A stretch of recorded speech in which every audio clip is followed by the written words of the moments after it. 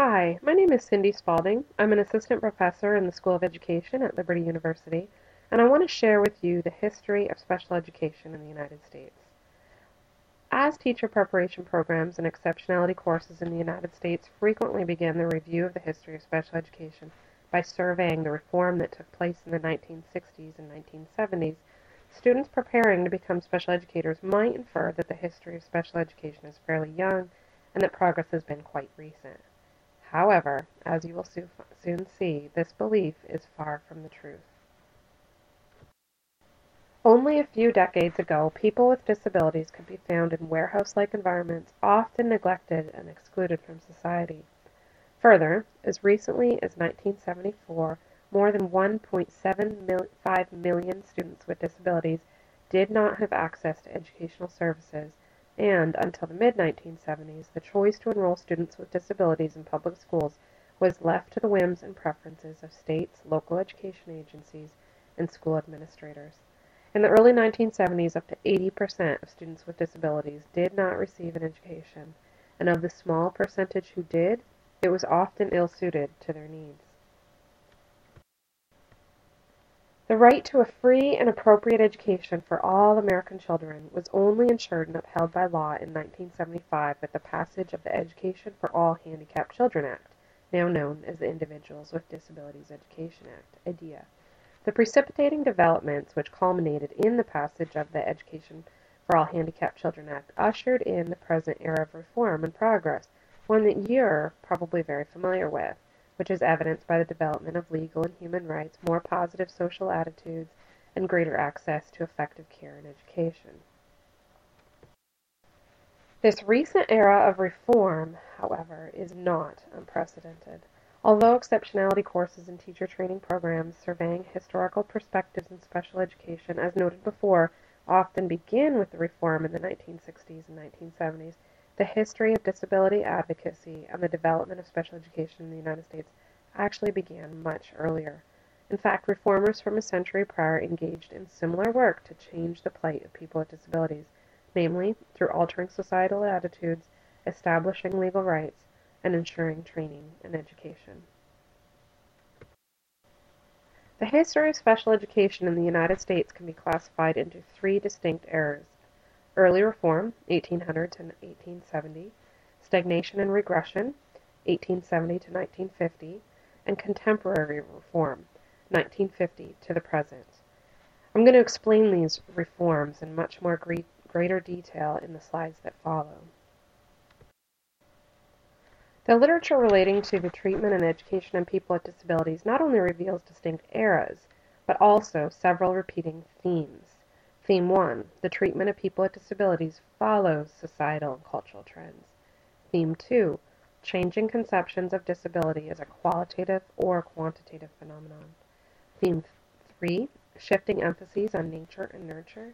And Theme 4, new paradigms are not necessarily better than the old.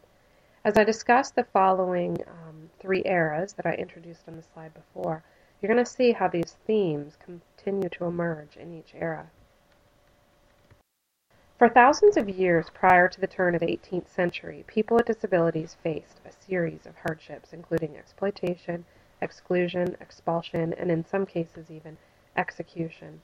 Aristotle advocated a law forbidding children with deformities to live. The Greeks left such children to die in the wilderness. The Romans trained boys who were blind to become beggars and girls to become prostitutes. And even early Christians saw disability as punishment or vengeance from a divine master in retaliation for the sins of the affected individual or the parents. Extensions of charity, minimal as they were, often served more to salve the conscience of the benefactor than to meet the needs of the recipient. Moreover, people with disabilities were viewed as less than human and qualitatively different, exemplified in the various terms used to describe them. Derived from the Greek, the word moron meant foolish, and idiot meant the opposite of citizen, denoting a person who did not participate in public life. Furthermore, human intellect, the ability to reason, was argued to be the essence of humanness, and philosophers believed that if one of the senses is lost, knowledge must also be lost. Therefore, people with disabilities were dehumanized.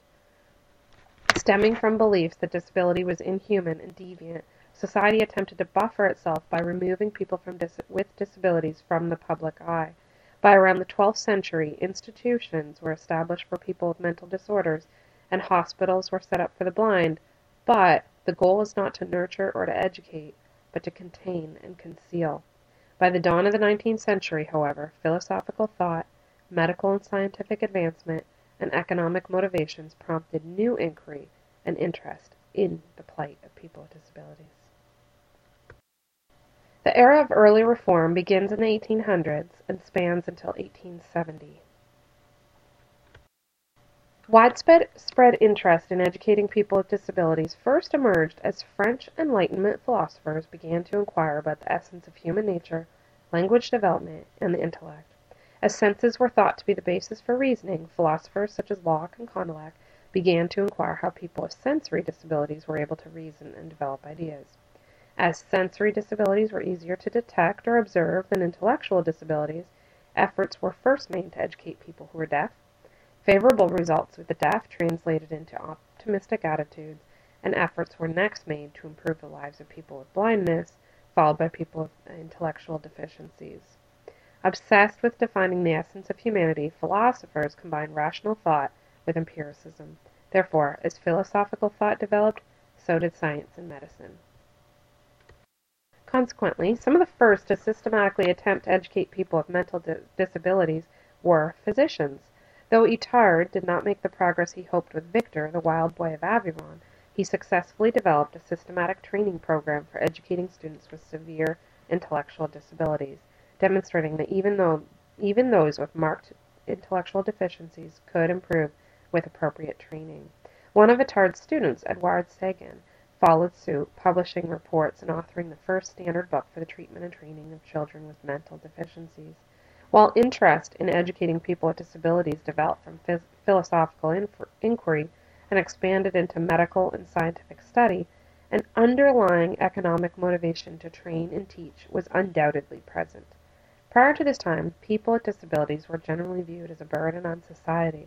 However, the ongoing Industrial Revolution prompted the almshouse movement. They were also referred to as workhouse or poorhouses. And this movement began in the early 1800s as an economic relief solution for warehousing the poor, aged, and disabled. The economic influence on the early training and education people with disabilities received in the new institutions was apparent as the factory model soon emerged as the governing system. Support was garnered by appealing to political economists, emphasizing the opportunity to transform people with disabilities from consumers into producers.